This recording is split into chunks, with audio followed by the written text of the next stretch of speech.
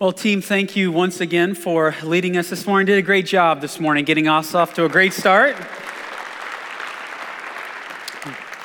Well, good morning and Happy New Year to all of you. How are you doing this morning? You having a good weekend?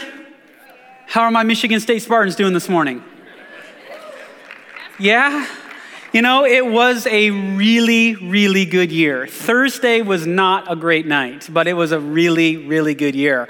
How are my Wolverines doing this morning? Yes, your string of not so great seasons has been officially reversed, and you should be really excited about what's to come. And do we have any Ohio State Buckeye fans in the house this morning? We do. This is kind of like honorable mention. Well done with Notre Dame. And if you're an Ohio State fan, I think the rest of us would agree we should probably introduce you to Jesus. Just kidding. I'm sure God likes Ohio State. I'm fairly certain about that. Well, hey, however your weekend has been going thus far, so great to be with you, to have this time, to have this space to open up God's Word and to dig in this morning. And I would like to invite you to turn with me to Judges chapter 10. So that's where we're going to begin this morning. And if you need a copy of Scripture, our fine ushers are coming down the aisles right now. They're throwing their hands, throw your hands up in the air. They'll get you a copy. We are going to be reading a lot of a story this morning, so I would really encourage you to have a Bible in your hands, either your phone, a tablet, or a physical copy, and we'll go from there. As Torrin mentioned, next week we have Water's Edge Sunday, and then after that we're going to be kicking off a 3-week series entitled Coming Home, and it's going to be on Luke 15, the prodigal son story. And we're going to spend a few weeks camping there, which means that this is what we just call an open Sunday, a one-off Sunday. It's not part of a series, and so I decided how much fun would it be to kick off the new year tackling one of the most jacked up, messed up, problematic stories in the Old Testament. So I thought that would be fun. Let's do that. So we're going to do that this morning, and we're going to try to figure out what in the world does this have anything to do with us. So let me just give you a bit of the context of where we're at in the story. If you're not familiar with the Bible, the period of the Judges comes after the Exodus story, after Israel has spent 40 years in the desert, and right after the conquest when Joshua leads them into the land. You have the period of the Judges, and that precedes the period of the monarchy with King Saul, King David, King Solomon. So we're dealing with 1100 BC this morning, about 1100 years before the time of Christ, about 50 years before the time of Saul. And if you know anything about the book of Judges, there is this cycle that happens in the book, and it goes something like this. Israel is in good standing in relationship with God. Then Israel forgets God. They start worshiping other gods. God allows an oppressor to rise up to subdue the Israelites. The Israelites then cry out in their despair. God hears their cry and raises up a leader who takes out the oppression. And then Israel is good with God again. And then we start back at the beginning. And we just keep going round and round and round. So we're at one of those moments where Israel has been rejecting God, and God has allowed a couple of people groups to rise up to wreak havoc over the Israelites. The two that we're going to be talking about one, but let me just mention the first one that we're told at the beginning of Judges 10 is in the region of Philistia. It's with the Philistines, and this becomes a prelude to the Samson narrative. And so the guy that we're going to look at this morning is a judge just a few judges before Samson. So this kind of gives us a heads up about what's to come. Samson will deal with the Philistines. But for our time this morning, we're going to be talking about this group on the east side of the Jordan River in a region called Ammon, known as the Ammonites. And so the Ammonites have risen up, and our character today that we're going to look at is a guy by the name of Jephthah. Now, the Ammonites have this small kind of heartland here, but they're feeling pretty good about themselves. They're trying to expand, and so they're starting to branch out, and they've been crossing over the Jordan River, and they've been attacking the Israelite tribal inheritances of Ephraim, Benjamin, and Judah. And then more locally with a region that's known as Gilead. Now, we have Israelites living in the region of Gilead because when Israel came into the land, the promised land, when they came through the Jordan River, they came from this east side, and 2.5 tribes stayed on the east side. You have the half tribe of Manasseh, and you have Gad and Reuben. And so here in Gilead, you have the half tribe of Manasseh, and you have Gad, who are hanging out in this area of Gilead. And then what we have here is that the elders of the Gilead region come together and they meet in a place called Mitzpah. And it's here at Mitzpah where our story is going to pick up this morning. So if you are in Judges chapter 10, come with me to the very end to verse 17. And it reads this way. When the Ammonites were called to arms and camped in Gilead, the Israelites assembled and camped at Mitzpah. The leaders of the people of Gilead said to each other, whoever will take the lead in attacking the Ammonites will be head over all who live in Gilead. So here's what this text basically tells us. They don't have a leader. They have assembled at Mitzpah because they need to address the Ammonite oppression. And yet once they get everybody together, we recognize they don't have a leader. And they say, hey, anybody who's going to rise up and to lead us, we are going to make them a head. In Hebrew, it's this word rosh, literally the head of all the people in Gilead. And that's why they've gathered together, because they don't have anybody to lead them. And then the narrator does something helpful, gives us a bit of a backstory. So notice with me verse 1 of chapter 11. Jephthah, the Gileadite, was a mighty warrior. Hold on to that phrase, mighty warrior. His father was Gilead. His mother was a prostitute. So right away we're told that Jephthah would have been a social outcast. He was an oops. And then we have verse 2, Gilead's wife, so Jephthah's father was married or became married. Wife also bore him sons, and when they were grown up, they drove Jephthah away. You are not going to get any inheritance in our family, they said, because you are the son of another woman. So Jephthah fled from his brothers and settled in the land of Tob, where a gang of scoundrels gathered around him and followed him. So Jephthah is born to a prostitute, would have made him a social outcast. Apparently is living in his father's household, which would make sense. His father's name is Gilead, which shares the same name as the region. And Gilead is married to a woman, and she starts having sons. And at a certain point, those sons say to Jephthah, you are no longer welcome to be part of our family. And their issue is the inheritance. Jephthah is probably the firstborn. That's what it seems to be the issue here. And the firstborn got a double portion of the inheritance. And they basically said to Jephthah, you're not really part of our family. You're the son of another woman. What's more, she's a prostitute. We don't want you here. Get out of here.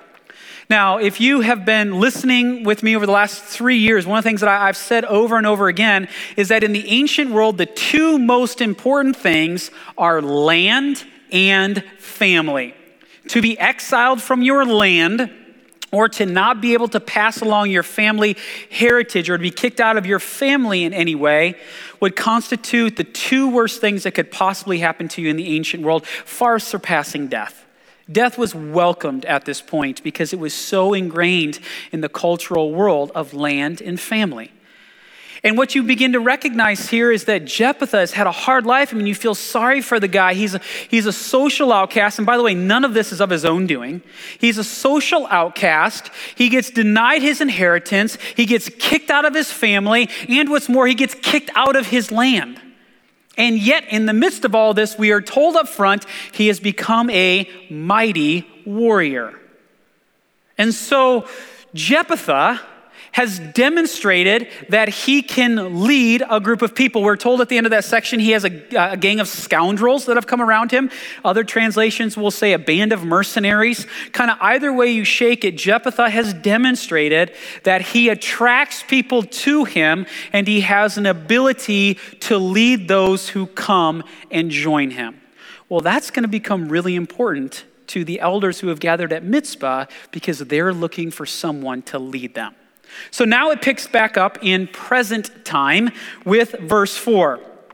Sometime later, when the Ammonites were fighting against Israel, the elders of Gilead went to Jephthah from the land of Tob. Come, they said, be our commander so we can fight the Ammonites. Now, do you remember what they originally said at Mizpah? Anybody who rises up, they'll become what? Head over all the people. Now they're saying commander. That's a different Hebrew word. They're basically saying this person will just now lead the army. And I wonder if Jephthah hasn't already gotten word of what the assembly at Mizpah was all about, because Jephthah is going to have a little bit of a rebuttal for their request. Notice what he says then in verse 7. Jephthah said to them, didn't you hate me and drive me from my father's house? Why do you come to me now when you're in trouble? I like this. He's got a little spunk here. He's like, oh, now you would like my services. You didn't stand up to me or stand up to my family when they kicked me out. You didn't stand up for me when I got denied my inheritance. You didn't stand up for me when I got kicked out of my land. And now you want to come to me and ask for my help? And you can hear the elders kind of backpedaling ever so slightly. Notice how they respond to Jephthah. The elders of Gilead said to them, nevertheless, i.e., Jephthah, don't worry about the past. It's in the past. You've got your future ahead of us. We are turning to you now. Come with us to fight the Ammonites, and you will be head over all of us who live in Gilead. Now they've upped it a little bit. Jephthah, his response is this: suppose you take me back to fight the Ammonites and the Lord gives them to me. Will I really be your head? The elders of Gilead replied, the Lord is our witness. We will certainly do as you say. So Jephthah went with the elders of Gilead, and the people made him head and commander over them. And he repeated all his words before the Lord in Mizpah. So you have this assembly in Mizpah. And then we find out that they need a leader. So they go get Jephthah and they trek 45 miles up to Tob, which is where he is residing at this point. They have this conversation. They bring him back to Mizpah and they establish him as commander and head. And then what Jephthah does next is very, very interesting. He doesn't rush into war. In fact, he goes after a diplomatic solution with the king of the Ammonites. I mean, this is very king-like behavior for Jephthah to respond this way. So Jephthah does this in verse 12. Then Jephthah sent messengers to the Ammonite king with the question, what do you have against me? Notice the personal language, that you have attacked my country. Again, very king-like in the ancient world to do this, that a front against you is a front against the people, and you do this as a collective me. It's my people. It's my country. What are you doing? Why are you doing this? Is what Jephthah says to the king of the Ammonites. Well, the messengers come back with this. Verse 13, the king of the Ammonites answered Jephthah's messengers, when Israel came up out of Egypt, they took away my land from the Arnon to the Jabbok, all the way to the Jordan. Now give it back peaceably. So what we find out here, it's a land dispute. I'll show you on a map what the king of Ammon is talking about. He's talking about these two wadi systems right here. The one in the south is the Arnon, and the one in the north is the Jabbok. And what the king of Ammonite is saying to Jephthah is that, hey, when your ancestors, when the Israelites came through to enter into the promised land, they came through this area and they took all of my land from the Arnon to the Jabbok. And Jephthah hears this and he responds back with messengers to the king and he says, hey, I think you have your history a little bit mixed up because that did not happen at all. And Jephthah recounts the correct details from Numbers 20 and 21 to the Ammonite king. And Jephthah basically says, yeah, we came through this area, but we did not take land from you. We took land from the Amorites. And the only reason why we took land from the Amorites is because they attacked us. We had nothing to do with you. We didn't take any of your land. What you are saying is completely false. And this concerns the Israelites because at this time, you have the tribe of Gad and the tribe of Reuben who are residing here. And this is why the Ammonites are creating so much hassle for the Israelites. And Jephthah says to the king, you have no grounds for your argument. Well, as you can imagine, a very egotistical king that would like to expand his territory, he's not going to be too fond of Jephthah's thoughts. So notice what the response is. Chapter 11, come with me all the way down to verse 28. So we've skipped all of the history dialogue that was going on there, and then we have this. The king of Ammon, however, paid no attention to the message Jephthah sent him. And it's basically a kind way of saying, now we have a war. Then notice verse 29. Then the Spirit of the Lord came on Jephthah. He crossed Gilead and Manasseh, passed through Mizpah of Gilead, and from there he advanced against the Ammonites. Okay, another quick pause here. Review this story with me. Jephthah is the son of a prostitute. He is a social outcast. He gets denied his inheritance. He gets kicked out of the family, gets kicked out of his region. He basically is brought down to the ashes. And then when they're in need, the people come to him and they say, we need you to lead us. And we see that Jephthah rises from the ashes. He enters into a very king-like mode. He starts off with a diplomatic approach. That doesn't go anywhere. And now he enters into war and the Spirit of the Lord has come on him. And you go, whoa. This dude has got something going on in his story. Like, look at the trajectory that he is on. And then we hit the first snag. What Jephthah does next would make sense for other kings of other nations to do, but not somebody who is heading up the people who follow God. Notice what he does in verse 30. And Jephthah made a vow to the Lord. If you give the Ammonites into my hands, whatever comes out of the door of my house to meet me when I return in triumph from the Ammonites will be the Lord's, and I will sacrifice it as a burnt offering.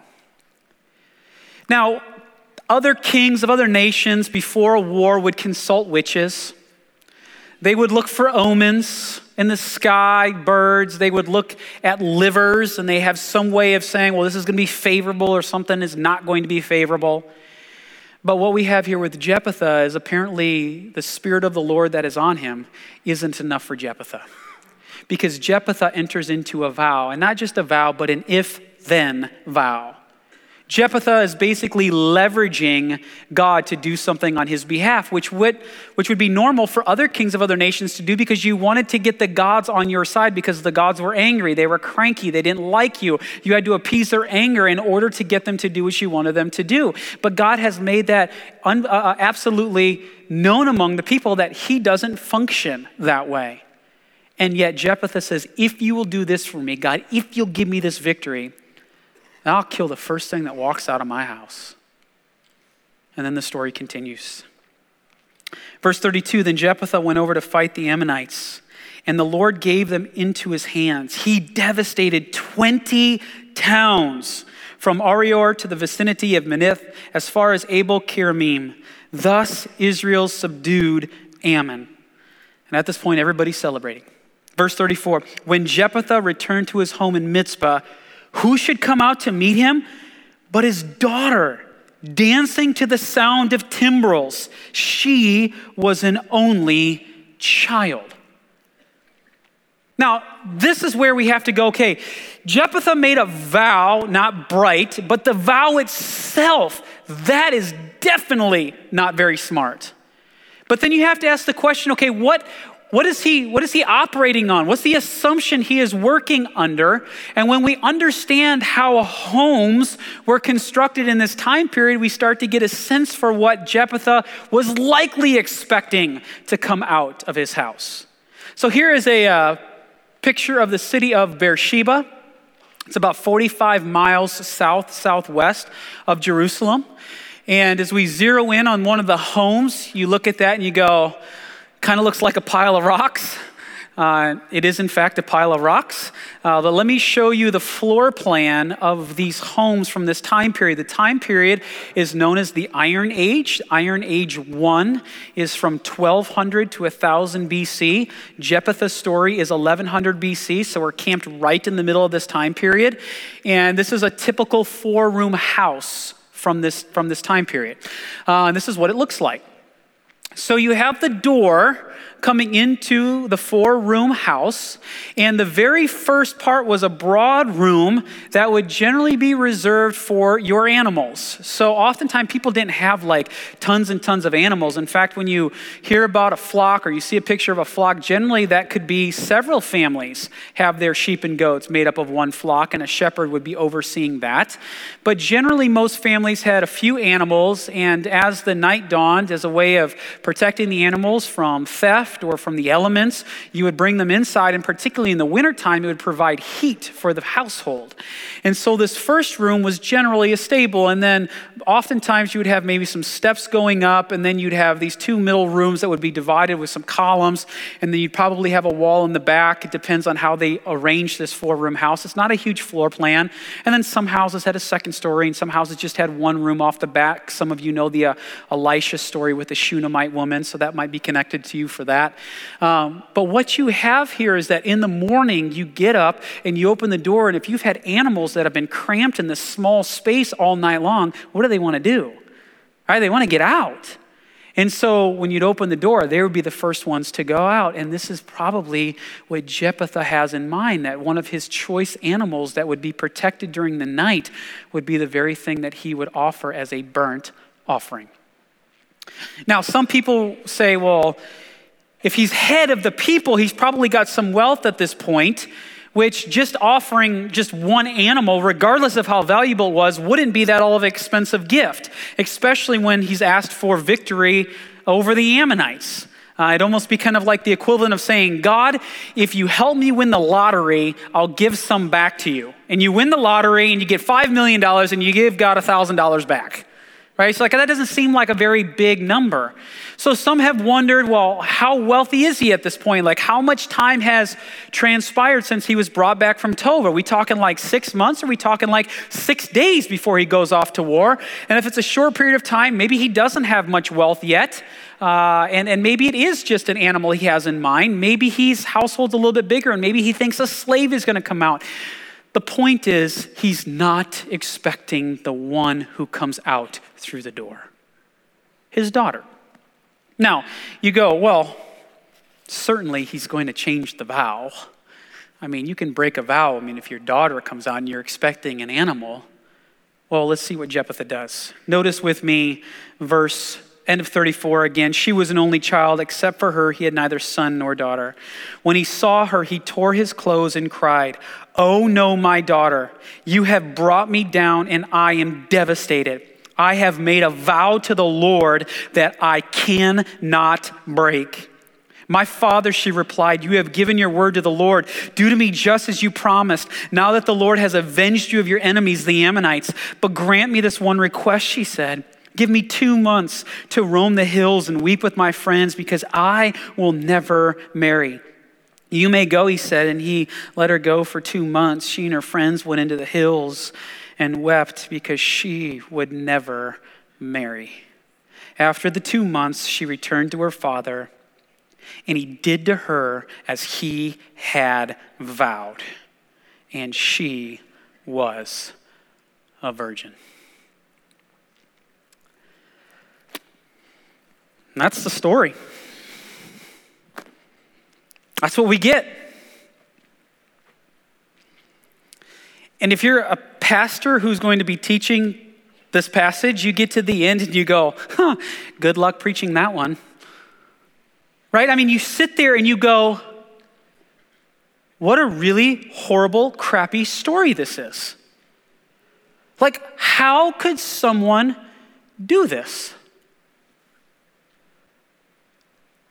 Just a few days ago, my family and I were celebrating New Year's Eve with some friends, and all of our kids were running around, and Apparently, they got their hands on some New Year's Eve hats and some fake mustaches. And I came into one of the rooms and I found my baby girl sitting there looking like this. This is Araya. She's 6 years old. She's my only daughter. And this little girl lights up my life. And as I read this story and I think about my daughter,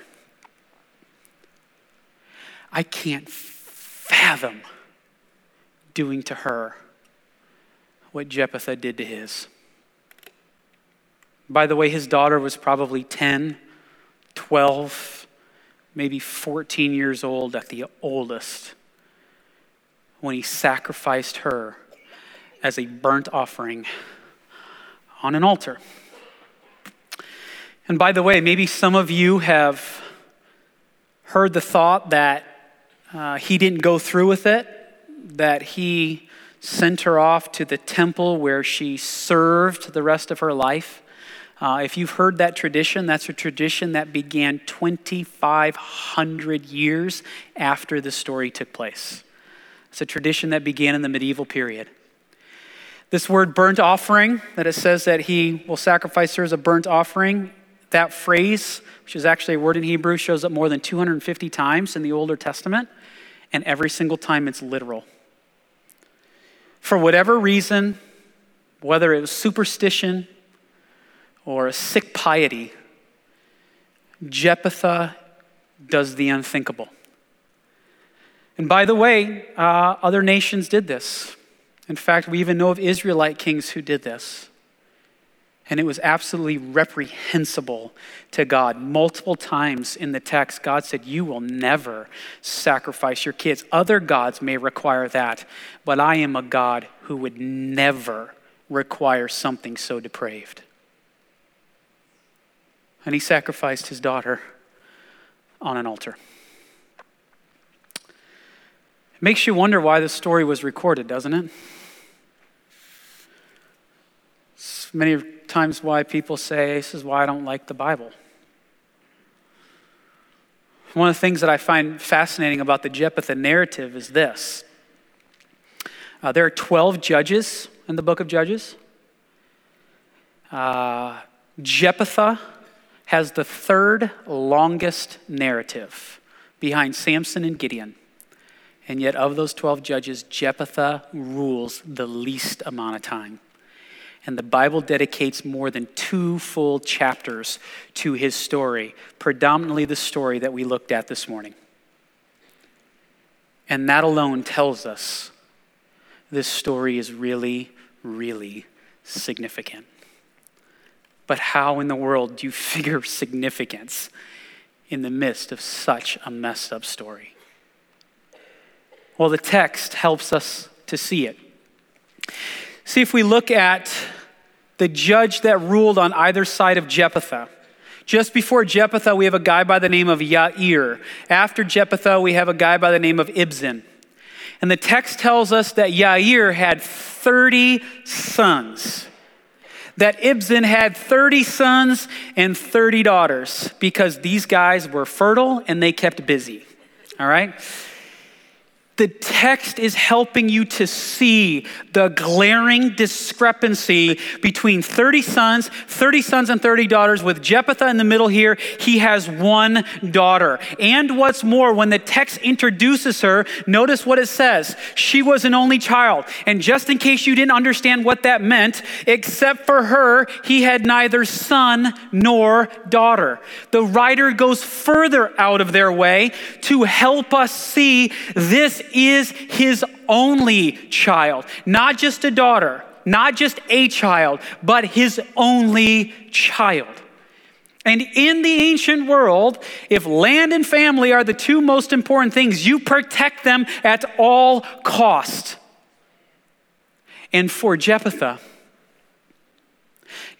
takes his daughter and he burns her on an altar. Now, he didn't have a son, but through her, he could still pass along the inheritance stream. His family line could still continue with her. And yet Jephthah sacrifices her.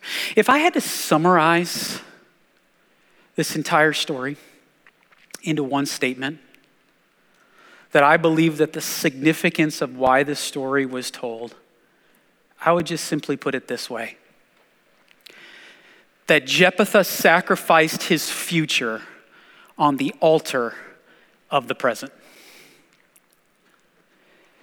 That Jephthah wanted something so bad right now, he was willing to do anything to get it. It was all about the present. It's all about right now. It's about this thing that I want to get, that I want to accomplish, I want to achieve. And as a result of that, he was willing to sacrifice his future on the altar of the present. Back in the 1970s, there was a guy by the name of Merkin who did this very fascinating study. And he went to these elite runners and he said, if I could give you a pill that you would take one time, and as a result of you taking that pill, you would win an Olympic gold medal, but you would die within a year of doing so, how many of you would take the pill? The results came in, and a sociologist by the name of Goldman, with which the Goldman dilemma that I'm going to talk to you about next is named after, decided to go a little bit further with this study. And in the 80s and 90s went to elite athletes and said, if I were to give you a pill that you would take one time and over the next 5 years, you would win everything that you enter into, but it would kill you at the end of those 5 years, how many of you would take it? And the results from both studies were exactly the same. And the results were this, that over 50% said they would take the pill. Yeah, that's what I thought the first time I read that. I go, what kind of people, is this? Who are these people that they would respond this way? And then it got me thinking, how often are we those people? How often do we sacrifice our future on the altar of the present? Think about how we spend our money, about what we buy, what we pay for, what we write checks for. And some of you are in here going, I've never written a check in my life. What are you talking about? For those of you who rack up the credit card debt, because you just got to have that thing right now. And we often find ourselves saying, just one more purchase. I just got to get this one more thing and I'll be set for a while. And then that turns into another purchase, and it turns into another purchase. And we find that our budget's tight if we even have a budget. And all of a sudden we begin to realize the effects of credit card debt and paying for things that we don't need and how it cripples our future because we become enslaved to creditors. Is this you? Because the question we're all asking this morning is, are you sacrificing your future on the altar of the present? Maybe for you, it's finances. Maybe for some of you, it's centered around your work. That maybe you are trying to create a future for your family, that there's something that you want your family to have that you never had. Or maybe it's something that you did have growing up and you want to give your family as well. And so you have really good intentions of working the kind of hours that you do, doing the kind of work that you do that demands whatever it demands. And all along you're thinking, I'm doing something for my family, like I'm creating a future from my family. And you have positive intentions, but there might be negative results. So maybe we could even just think about it this way. That there's a blurred line between making a future for your family and sacrificing your family's future. How many people do you know that have set out with good intentions to create a future for their family, but in the end end up sacrificing their family's future? They sacrifice the relationship they have with their kids, because by the time they have made that money, by the time that they have achieved and accomplished that thing, by the time they have been able to purchase that thing, their kids don't want anything to do with them because they were never there while they were growing up. And many men and many women have been met with the reality of just how blurred that line is. That's something we all have to wrestle with when we do what we do. Are you sacrificing your future on the altar of the present? Or think about, for those of you who are in a dating relationship right now, what kind of decisions are you making? Are you thinking of the future? Are you thinking about, how does my act today affect my future? A couple years ago, I read this really great book by Craig Rochelle called Weird. And in it, he talks about dating relationships. And I really appreciated this quote. It's a very, very thought-provoking quote. And this is what the quote said. "The vast majority of people today cross the line of sexual sin long before they're married. I call it premarital adultery because when you commit sexual sin today, you're cheating on the person you're going to marry later. By choosing to live outside of God's standards today, you're conditioning yourself to be even more susceptible to failure later." Is there any way in which you have cast off restraint? That you've compromised values, that you're doing things that you said, "I will never do before I'm married"? Are you sacrificing your future on the altar of the present? Well, in this book, Weird, Groeschel not only talks about dating relationships, he also talks about marriage as well. And he gives one of the most alarming stats I think I have ever read. And this is quoted in Weird as well. This is what he writes. According to the Journal of Psychology and Christianity, up to 65% of husbands and 55% of wives will commit adultery by the age of 40. Friends, that's astounding. Is there anything you're doing in your relationships that you're sacrificing your future on this altar, on an altar of the present? Think about what we eat. Think about what we drink, what we consume. Think about how we exercise or lack thereof. How much sleep we get or we don't get. What the long-term health effects there are. I mean, even something as simple as stretching. A few years back, I remember returning from, it was either one of the Israel trips or Turkey trips, and I got home and my wife handed me an envelope and she said, "I got you a gift." And I opened it up and it was for a full body massage with a professional masseuse. Listen, if you've never had a full body massage, this is like bucket list, people. Some of you would go, this is like a monthly bucket list, and I would be with you in that camp. It was heavenly. And this was a wonderful gal. She asked me about my story and what I've been up to and why I was so sore in the calves. And I told her what I just got done doing. And she prayed with me at the end of our session. It was just really meaningful. And then as I was getting ready to leave, she said to me, she goes, "Hey, how often do you stretch?" And I said, "Well, I stretch almost every day. I mean, I try to work out 5-6 times a week, and I always stretch before and after." And she said, "How long do you normally stretch for?" And I said, "Not very long. I've never really been Gumby-like, so I get a little bit frustrated and just quit after I start." And then as I was walking away, she said this line that I'll never forget. She said, "Brad, your youthfulness will remain in the flexibility of your body."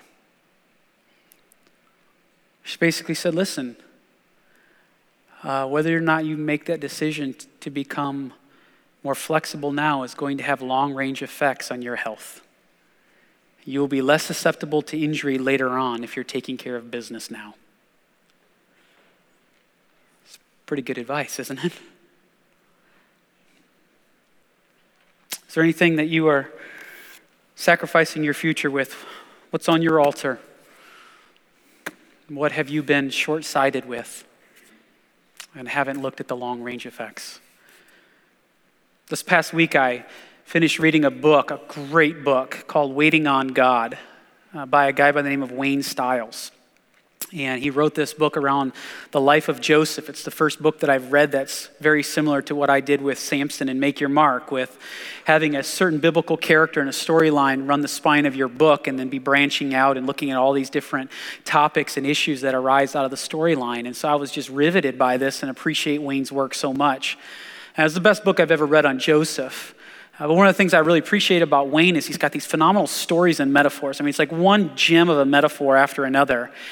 And he told this story about how when he was 13 years old, he ended up getting glasses because his eyesight was bad. And shortly after he had glasses, he got contacts. And he said now after 3 decades, he's run into a problem where he can still see afar, but he can't see up close. And he said, I've had contacts for so long that I don't want to tug around glasses just so I can read. And the guy reads like 50 books a year, so he's always reading. And he says, I don't want my glasses. And he says, and I'm not quite ready to take the step into bifocals yet. So he said, I was looking for a solution. So he said, I had this conversation with my optometrist, and I said, hey, here's my dilemma. And the optometrist says, I've got an idea. And Wayne goes, what's that? He goes, well, let's do one prescription for your one eye with your contact, and we'll do a different prescription for your contact for your other eye. And that way, one eye will help you read up close, and the other eye will help you off in the distance. And Wayne's response was, isn't that going to kind of make things blurry? The doctor goes, yep, at first. And then your eyes will adjust, and they'll know when to think near and when to look far.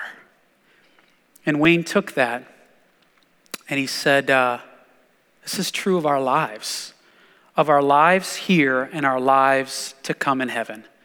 That we have to have this two perspective. We have to see life with both eyes. And I thought that's a fabulous illustration. And it holds true for what we're talking about today, meaning our present here in this life as well as our future here in this life. Is that for many of us, we can get so caught up about being in the future that we're never really present. We get into conversations and the person in front of us is talking and we're nodding and saying yes, but we're not really listening. We're kind of straying around to the rest of the room. Who else can I talk to? We're just really not present.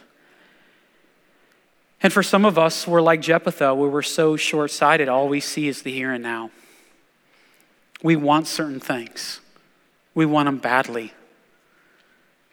And we don't take into consideration what implications they are for the future. Friends, we need to see with both eyes.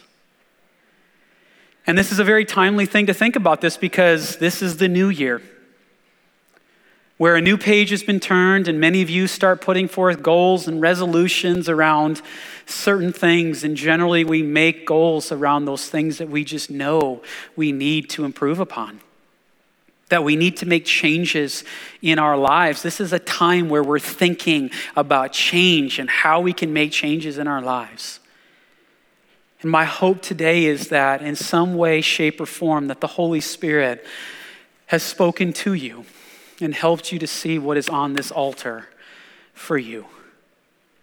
And that as you walk into this new year, that you would be able to make changes, that you would begin to make changes to help you live differently now so that the future will also look very differently to you when you get there. Friends, we don't want to be people who sacrifice our future on the altar of the present. That the God we serve is a God who loves it when we take a good hard look at our lives, confess the areas that we haven't gotten right, and plead with God to help us make the changes we need to make, so that our story doesn't end up as miserable and as horrific as Jephthah's. We have the opportunity to make changes today. It's never too late to make a change. It's never too late to ask for forgiveness. The grace of God is there, and the grace of God is there in abundance. And God just says, open up your arms, let me pour it into you, and let's start making the changes so that we don't get caught on the altar of the present. Let's pray. Father God, we thank you for the privilege it's been for us to enter into this story today, a story that at first read is horrific and awful, and we wonder why in the world it's there. And after 100 reads, it's still horrific and awful, but we understand why it's there. It's there to instruct us. It's there to wake us up to the many ways that we're sacrificing our future on the altar of the present so that, God, we can make changes today. Holy Spirit, I pray that you would continue to work in all of our hearts, that we would be able to identify at least one thing that we need to work on in this new year, and that we would not attack this thing alone, that we would bring others into this, that we would take this before you, God, in prayer daily to ask for your help and your strength to enable us to make the change that we need to make. And that, God, in all of this, may we experience the joy of repentance. May we just experience the joy of your grace that is there for abundant taking. God, we don't want to take it for granted. We don't want to abuse it. We just want to be cognizant of the fact that you're with us in it. May we be reminded of that this morning and this day and the rest of this week and the rest of 2016. Holy Spirit, give us the strength to do what we need to do. For it's in your name we pray. Everybody said, amen. Amen. Why don't you stand and let's close with a word of blessing, shall we? If you're a guest here today, we are so grateful that you chose to join us. We have an area right out the doors next to the information desk where we'd love to connect with you, answer any questions you might have, just have a chance to meet you, hear a bit of your story, or you just can just say hi. It doesn't have to be very long. As always, we have people up front. They'll be wearing orange tags. I'll be up front. Other pastors will be up front. If you want prayer, if you just want to talk about anything, whether it has anything to do with today or not, and if you feel like you'd rather have a more tucked in private area for prayer with someone, you can go out to the doors and to the right. Look for the sign, and there's a little room off the lobby, and we'd love to be able to pray with you there. My friends and family, as you leave here today and as you continue to journey into 2016, may you do so not sacrificing your future on the altar of the present. And whatever the Holy Spirit may have prodded or probed in you today, may you take that seriously. May you take steps in the direction of making that change. May you know the forgiveness, love, mercy, and grace of our Lord Jesus Christ. And may you confidently enter into a new tomorrow. Grace and peace be with all of you. And we look forward to seeing you next Sunday for Water's Edge. Take care. Have a great week.